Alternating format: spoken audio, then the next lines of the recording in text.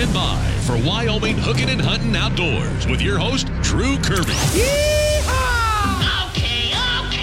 Holy cow! May I have your attention, please? Hey, this is Luke Combs. I am Morgan Wallen. I'm Riley Green. I'm Travis Denning. Hey, I'm Aaron Lewis. Hey, it's Luke Bryan. I'm Tim McGraw. What's up? This is Ian Munsick. This is Craig Moore, and you're listening to Wyoming Hooking and Hunting Outdoors. My Country 95.5. It is Wyoming Hooking and Hunting Outdoors. I am Drew, your host, and every week at 9 o'clock we do it up like this. We play your favorite country music and we get you updated with what's the latest in the outdoor world with Wyoming Game and Fish Department, Brian Woodward from Rocky Mountain Discount Sports, and this week JJ Hinton from the Mule Deer Foundation is going to join us on the program.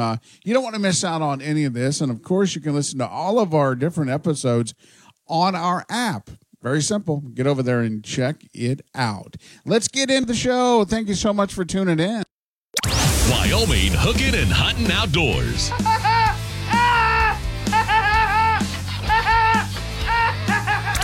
My Country 95.5. Hooking and Hunting Outdoors on My Country 95.5.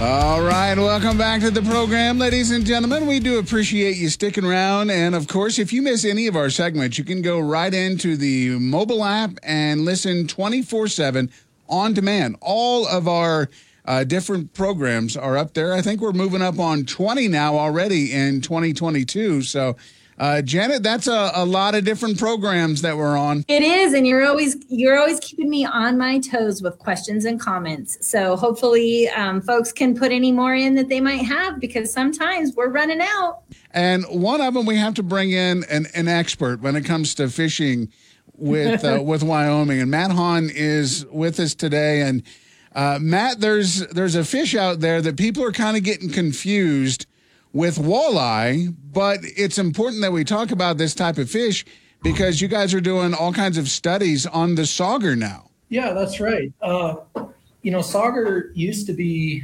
native to the North Platte drainage. They're actually one of the few native sport fish that we have in this drainage. They disappeared from the river by about the 1940s, and had basically been gone ever since. We got sauger fingerlings from Nebraska, through a trade for trout eggs, and started stocking them clear up by Dave Johnston Power Plant, and knowing full well that they would drift down into Glendo. But our whole goal with this is to reestablish this native species back into the system. How long will it really take for that to actually happen, for you to go from nothing to fully stocked? Well, we're closing in on it right now, Drew.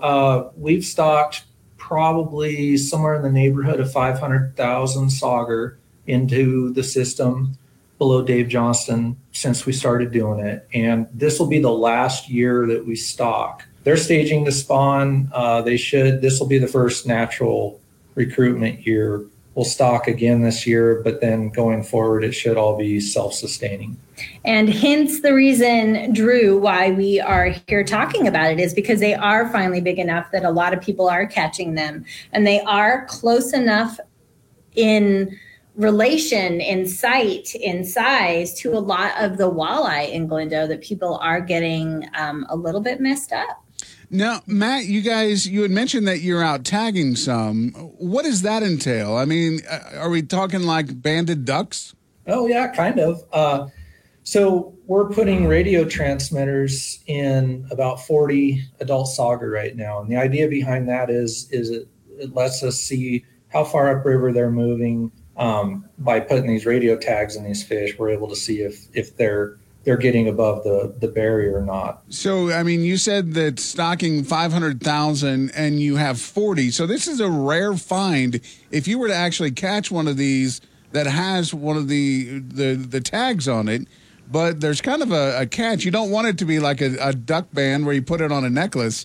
I mean, these are expensive pieces of technology. That's right, Drew. It's really pretty neat to see how these things are done. These guys actually go out and find the fish, and then they do little surgery on them, right? So they insert these tags and So they're there and they're meant to stay there. We want to try to keep the data out there so that we're learning some of this stuff. But if you're an angler and you happen to catch that fish and you want to keep that fish and have it for dinner, which, is perfectly acceptable, we just want anglers to know that we want that tag back so we can put it in another fish.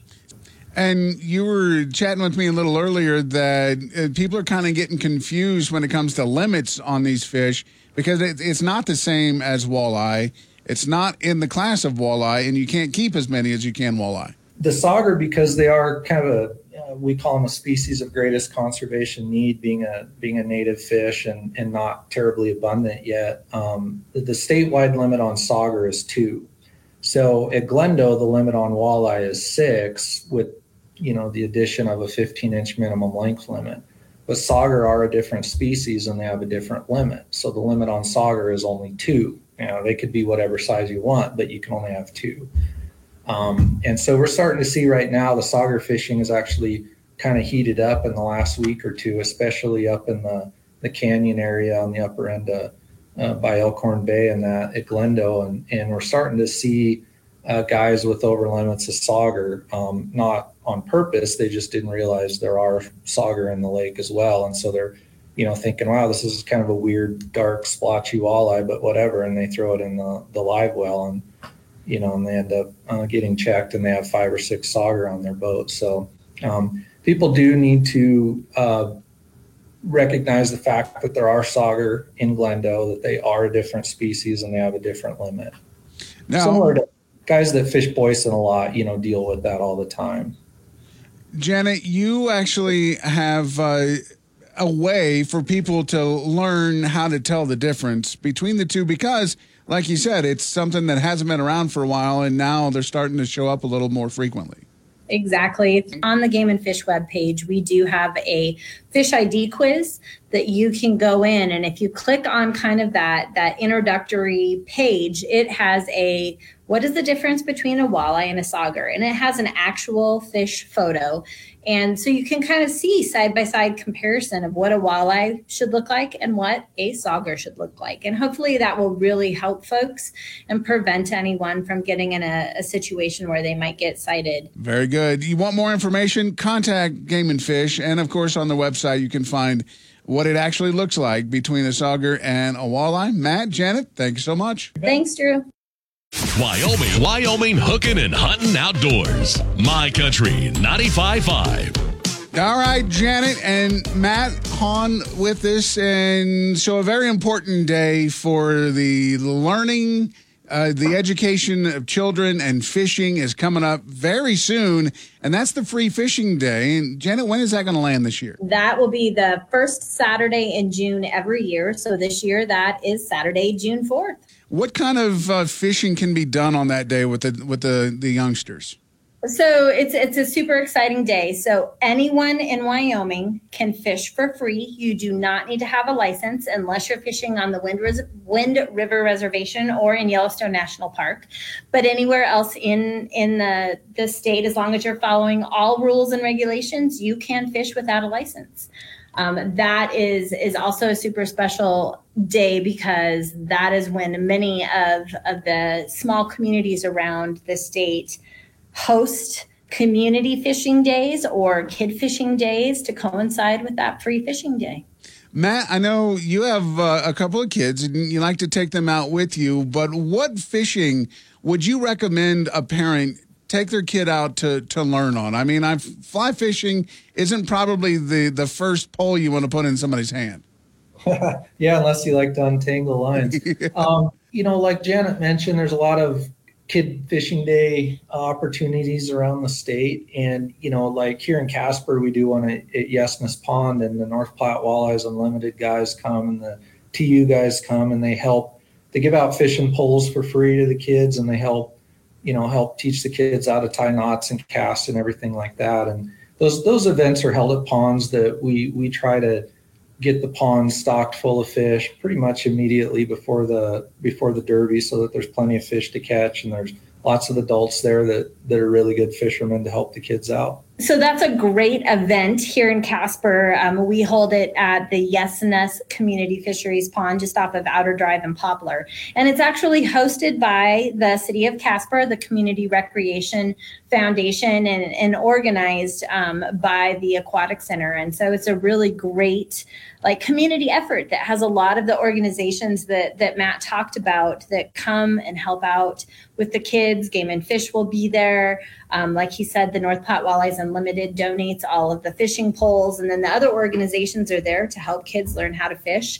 And so it's really a fun day. We'll be there from 9 until 1 o'clock, and you can just come out and enjoy a fantastic day of catching fish. If you want your kids to learn in on some of those fishing tricks before this day, make sure to go to the Wyoming Outdoor Expo, which is coming up next week. So details about both of these events, you can find them at the wgfd.wyo.gov. Wyoming Outdoors, My Country 95.5. It's Drew and Brian from Rocky Mountain Discount Sports, and as always, we're here pondering what great things the world has to offer, and I think what we have come up with, if you have a rod and a reel, you're fine. That's right, and buy a little dirt, right? Yeah, you can get just a little. Yeah, just a little bit. I mean, it could have worms in it. I mean, Well, worms in a fishing pole, just add water. Yeah, I mean you're in good shape if you have all that. And guess what?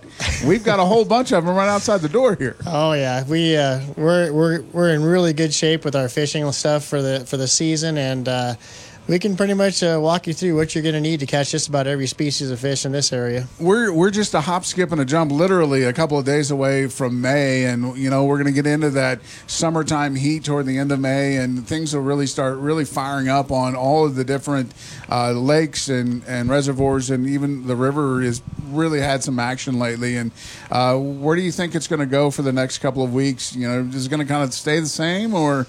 Yeah, we start usually seeing this time of year the temperatures start to stabilize, and we don't have the storms kind of running through, and the Mother Nature fit of throwing us 2 inches or 3 inches of snow on random, and so the fish tend to start kind of getting into some more patternable patterns where you kind of can figure out what they do, and they're not just there one day, they're there for a few days. So with the water levels starting to rise and come up pretty decent, fishing should be great. Now obviously the warm air is going to warm the water, and then the fish will start reacting to your baits a little different. Are you throwing anything different than you were, say, a month ago?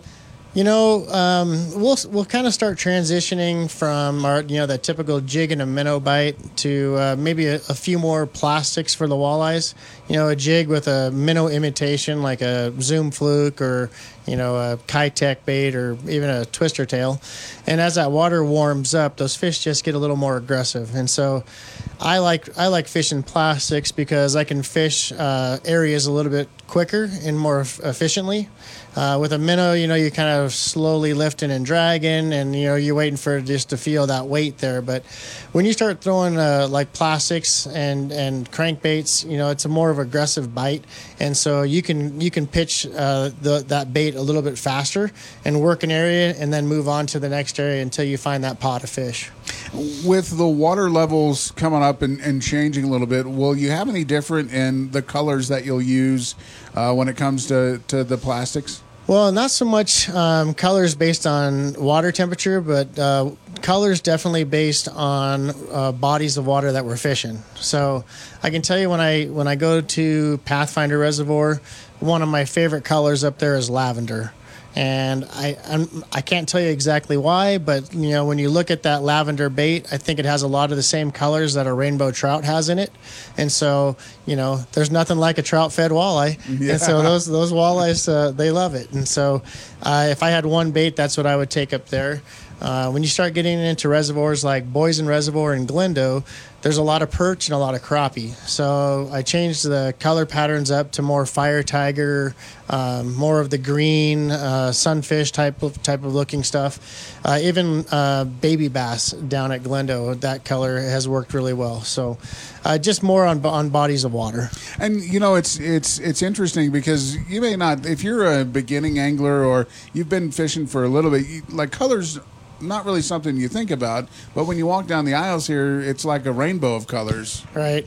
Yeah, and a lot of people will say, well, there's more colors just to attract more fishermen, but there's something to the science in terms of what fish see color-wise based on water clarity and on the time of day, so during a bright sunny day versus a cloudy day, dark days, dark colors, they used to always say. So you just have to be a little versatile and be willing to change things up and, do what you have to do. And by having a tackle box with assortments of colors and shapes and baits, I mean, that's the best way to go.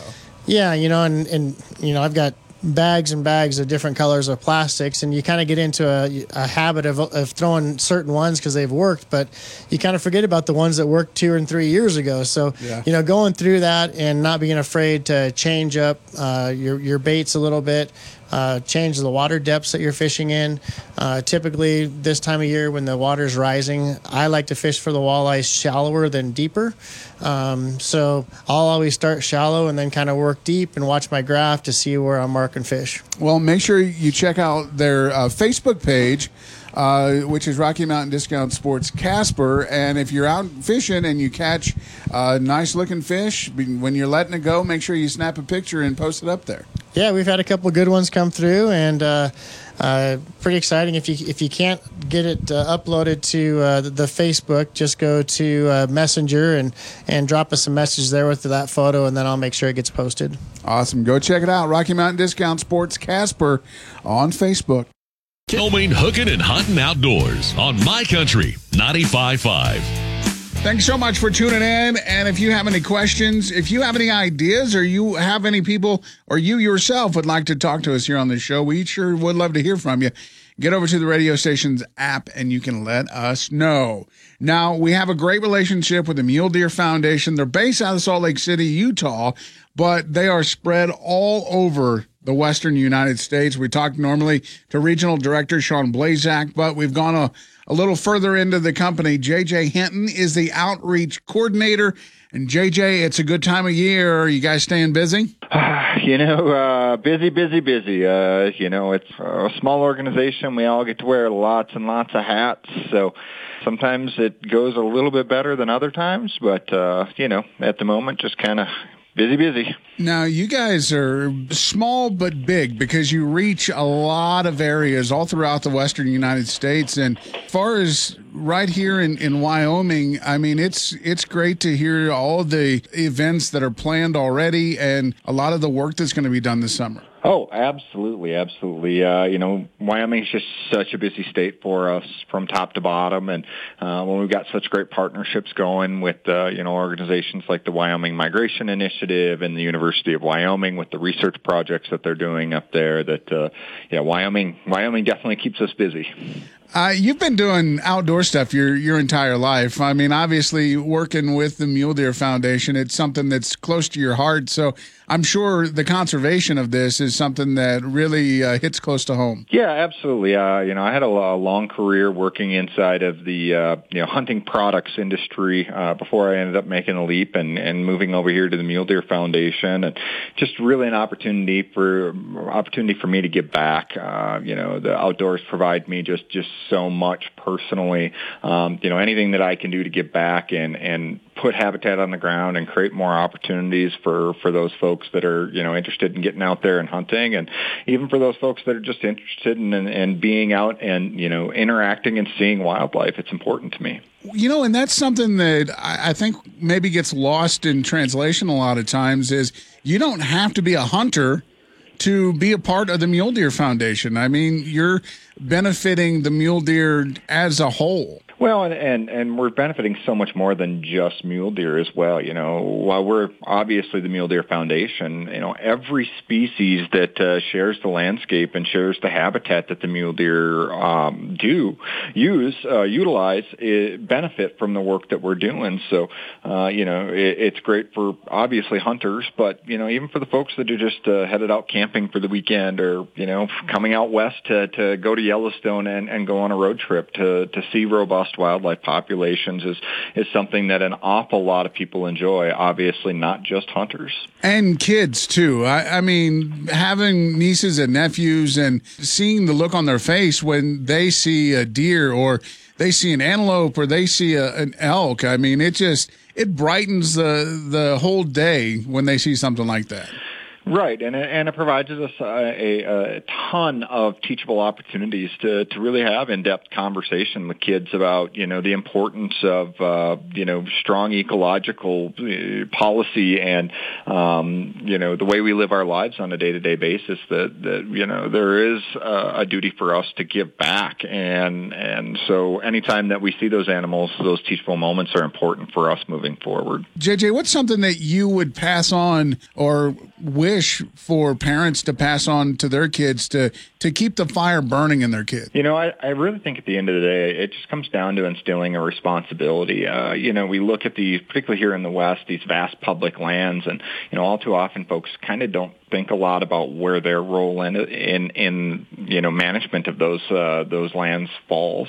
And so I just think it's important for folks to remember to continue communicating that when we go out in the field, I know when my wife and I go hunting or fishing, at the end of the day, we always try and make sure and pack garbage out if we find it, and leave it a little better than when we found it. Go to the muledeer.org. There's education parts. It's education on multiple levels because it'll teach you things about mule deer that maybe you didn't know, how to get involved with that, and even how Mule Deer Foundation works. And I've worked with you guys for nearly a year now, and just to see all the strides that are being made for conservation is just amazing. Yeah, and we're an organization that's really just really poised to make a lot of growth happen really quickly right now, and that's reflective within our staff structure now. We're adding biologists to our staff left and right, and then an awful lot of them are specialized biologists that are really working in